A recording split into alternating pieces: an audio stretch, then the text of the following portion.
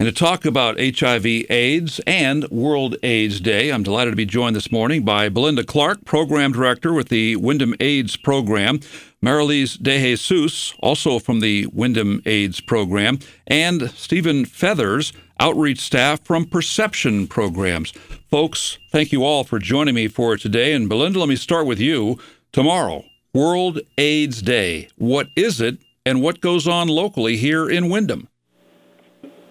World AIDS Day, this is the 30th anniversary. It's 1988 is when it was founded. Probably longer. 1988 is when, it was founded and stuff. But, we've been celebrating this ever since that we started the AIDS program and Perception programs and their outreach, which we've worked collaboratively for, over 30 years, which has been wonderful. What goes on locally tomorrow to celebrate World AIDS Day? Well, I will pass this on to Stephen Feathers, who's been a very major part of getting this all together also. Hi, Stephen. Now you can answer what does take place locally for Windham for World AIDS Day. Here in Willimantic, we're going to have some information available from 11 to 2 at the new Perception Programs building, which is right on Main Street. So it's the old YMCA Path Academy building, and we're just going to have some information available because there's been, with COVID and all that stuff in the last few years, there's just been a lot of visibility lost for HIV and AIDS. So we're just trying to make sure that the other providers and the community is still aware that HIV is still an issue that we're dealing with here in the state and also here in our local area. So we'll have some refreshments, information about HIV/AIDS and how people can get in with the testing services that are offered by Perception Programs, the treatment resources offered by Generations, and the case management services offered by Windham AIDS Program. So we'll have information about those resources. We'll have free testing available for anyone who's interested in getting tested, which takes about 20 to 25 minutes, and then people know their status and can make informed decisions going on from there. I think that's a really good point, that it's still going on, even though COVID has taken over the news the last 3 years. Marilise, tell me how widespread HIV/AIDS is in the Windham area, and what are the numbers now versus what they were maybe 5, 10, 20 years ago? I would say the numbers are... Well, it all depends. A lot of persons or people that have been diagnosed with HIV/AIDS, the numbers have gone down recently, newly diagnosed numbers, I would say, in our areas. And the people or persons that are living with HIV or AIDS now are pretty well. They are doing great on their own. So I would say the numbers have gone down in our area for right now. And along those same lines, anybody can pick up on this, is the idea that HIV/AIDS at one time, 40 years ago, was a death sentence. It's not a death sentence anymore. Does the fact that it's not a death sentence make people not take it as seriously as maybe they did 30 or 40 years ago? Wayne, I started in 1989, and during that time, up until the mid-'90s, we would have 100 clients. As of now, we have like 30 clients. So people are healthier, and people are taking their medication, as opposed to when I started, there was very little medication, and people, unfortunately, were passing away quite rapidly. So big difference from when I started in '89 to now in 2022. So it's. What's the role Generations Family Health Center plays in the area of HIV/AIDS in our northeast part of the state? So Generations receives funding from the Ryan Wright HIV/AIDS program from both Part C and D. So using those funds, they provide HIV primary medical care and support services for individuals with low income, underinsured, and uninsured individuals with HIV. And the goal is to increase the health outcomes for those individuals and reduce the transmission of HIV. And it also provides some testing through those services. So oftentimes Generations is doing testing at specific facilities, so that the people at that facility can kind of get a knowledge of what their status is, so they can figure out what medical care they need. And they also provide primary care focused on women, infants, children, and youth living with HIV. So they're really the biggest provider of medical care in the area for individuals with HIV, especially if they're underinsured or uninsured or don't have access to medical care through other means. We made the reference to COVID earlier. Let me tie that into HIV/AIDS. With COVID, we've heard about people who are immunocompromised are at higher risk of contracting COVID-19. Would people who have tested positive and are HIV/AIDS patients fit under that umbrella? Are they would they be one example of an immunocompromised part of the population? So yes, if somebody has HIV, part of what HIV does is it reduces the effectiveness of your immune system, so it makes it harder for you to fight off other infections. At this point in time, if somebody's on treatment for HIV, generally speaking, that treatment suppresses the virus, so it suppresses HIV and allows their immune system to recover at least partially, if not fully. So if somebody's on treatment for HIV, they're not necessarily as immunocompromised, but they still are at higher risk because of the nature of HIV and how it interacts with our immune system. Stephen, you're with the outreach staff for perception programs. Tell me more about perception programs and its role or their role with HIV/AIDS and the Windham AIDS program. So perception programs is overall it's nonprofit mental health substance use treatment. The specific outreach department, we have two kind of departments that are focused on HIV. One of them is the testing, so that's the outreach. We do HIV and hepatitis C testing and education, and we do harm reduction techniques for individuals who are at risk. So we're trying to find people who don't know their status and make sure they have access to free rapid testing, which means that they can know their status in about 20 to 25 minutes. And then depending on what that is, we can direct them either to treatment resources that are appropriate for them, or we can direct them to prevention resources that are proper for them. So that might be connecting them with pre-exposure prophylaxis PrEP medication for HIV, or it might be connecting them with condoms or syringe service program or whatever service will help them reduce their risk based on what activities they're engaged in. And then we also have a newer program which started last year actually, which is specifically for prevention. So it's trying to work with 13 to 24-year-olds to try and educate them about the risks before they start engaging in those behaviors, so we can reduce the high-risk behavior before they actually put themselves at risk for HIV. And Marilise de Jesus, how do people first get involved with the Windham AIDS program? Is it a matter of testing positive and then they get referred to the Windham AIDS program? And then once they are in connection with the Windham AIDS program, what are some of the services that you can provide to help them out and help them control the symptoms and beyond for HIV/AIDS?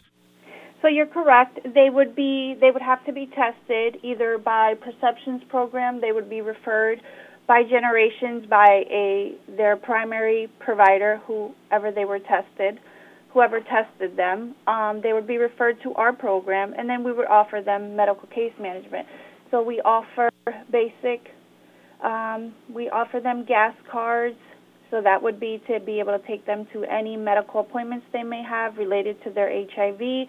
We offer them food vouchers, so they are Stop and Shop gift cards that we would give them that would help them with any food they may need, anything related to food that would help them. Also, we refer them out to other agencies as well.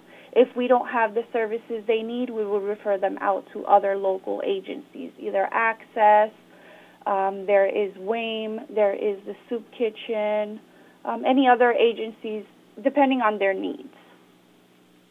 And Belinda, I feel like I've known you since the beginning of the Windham AIDS program. Can you kind of compare and contrast what things were like in the early days of the Windham AIDS program and how the services you now offer have expanded, and it's so much better, so much different than what it was back in the old days? Well, back when I first started and we opened up the AIDS program in Willimantic, our whole goal at that point was just trying to find resources for clients. And like I said, at one point we had over 100 clients, and at that point we also provided services for their children. We had it was a different climate, and there was more money that was used because of Ryan White funds that were used for client services, which would be a lot of it would be children's activities, adult activities, trying to get kids back with their parents who had been incarcerated.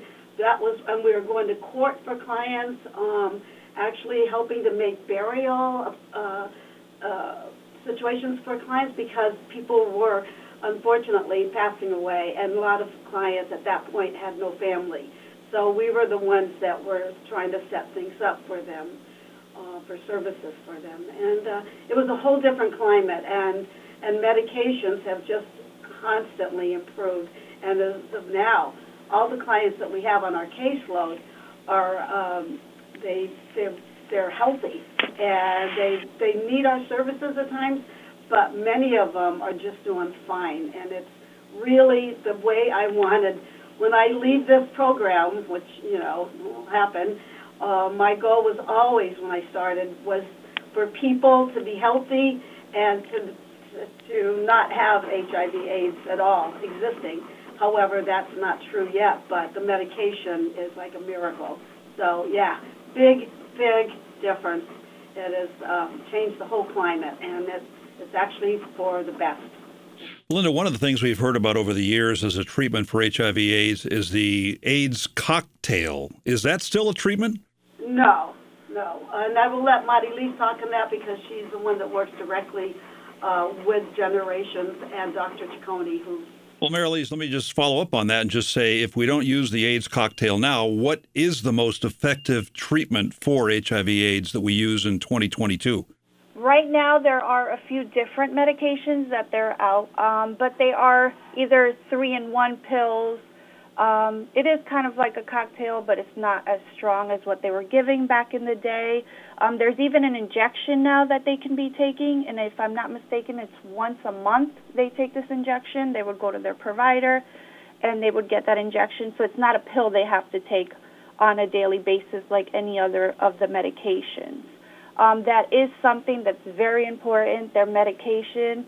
In order to keep them virally suppressed, they are to take this medication either daily or monthly, depending on how their system works with the medication and how the provider sees their labs once they get their lab results after they've been taking the medication for a while.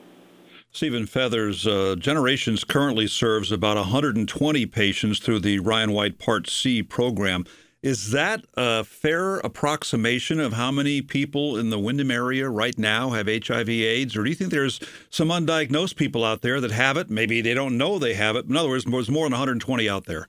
So there's likely more than 120. The Generations serves individuals who don't have the ability to get an independent primary care provider who can serve them for HIV/AIDS. So there are going to be other people who live in this area who do have HIV/AIDS but have access to other providers because they have more robust insurance plans. But also Generations sent a note along, and it goes with all the information we're getting from the state, is that with COVID, a lot of people stopped getting tested for HIV and other sexually transmitted illnesses. And what that means is that there were people who might have had HIV who didn't know, who have been sexually active for a few years because they haven't been getting tested. And when somebody doesn't know their status, that's when they're most likely to spread HIV if they have it, because they don't know that they need to take the actions to actually prevent the spread of the disease. And also, when somebody is virally suppressed on the medications that Mary-Lise was talking about, they cannot spread HIV through sexual activity. So if somebody is doing what they're supposed to do to take care of their health, they're also protecting their partners. But if you don't know what your status is, you can't do that. We have developed a vaccine that's been fairly effective in containing the severity of COVID. But after all these years, I'm sure they've tried to come up with a vaccine for HIV/AIDS, but apparently they haven't succeeded in that. Is that accurate? So there is no vaccine for HIV. There's been a number of trials, but none of them were found to be super effective. There is, however, and I mentioned it in passing earlier, there's medication protocol called pre-exposure prophylaxis, and there's now several different medications that are approved for it. And if somebody takes pre-exposure prophylaxis for HIV, for many people it's one pill once a day, but they did, within like the last 6 months, they did get a injection version, which is once every 2 months approved. And if somebody is at risk for HIV and they are taking pre-exposure prophylaxis, that reduces the chance of them catching HIV by 99%, even if they're exposed. So it's highly effective, similar in terms of the effectiveness numbers we were hearing when the vaccines for COVID first came out, in terms of if somebody's taking pre-exposure prophylaxis, there's a very, very small chance that they will contract HIV. And lastly, repeat again what goes on locally tomorrow on World AIDS Day. And a follow-up to that is, are there some big national events going on tomorrow for World AIDS Day? So tomorrow here in Willimantic from 11 to 2, we're going to have some information about what services are available here in town, and people can come ask questions. And we're hoping that other case managers and providers who might have lost track of what HIV services are available will come by and refresh their information so that they can get it out to their consumers, clients, residents, whatever is appropriate. And we are also going to be offering testing, and that's going to be at 842 Main Street from 11 to 2 here in Willimantic. Statewide, there are a number of World AIDS Day celebrations that are happening. I know there is one that's happening in Hartford. There is Ice Out AIDS, which is starting at 6 o'clock, and it is at the Bushnell Park Pump House, and it has free giveaways and refreshments, which we will also have here in Willimantic, although probably not the same as what they have in Hartford. But they are going to be offering the rapid HIV and hepatitis C screenings, the same as us, and they will be at the ice skating rink in Bushnell Park. World AIDS Day, putting ourselves to the test, achieving equity to end HIV. That was Stephen Feathers, outreach staff from Perception Programs. Also, Belinda Clark, Program Director with the Windham AIDS Program, and Marlise De Jesus from the Windham AIDS Program. Folks, thanks for sharing information about this very important topic this morning. Thank you. Thank you. Have a nice day. 14 WILI Willimantic and 95.3 FM.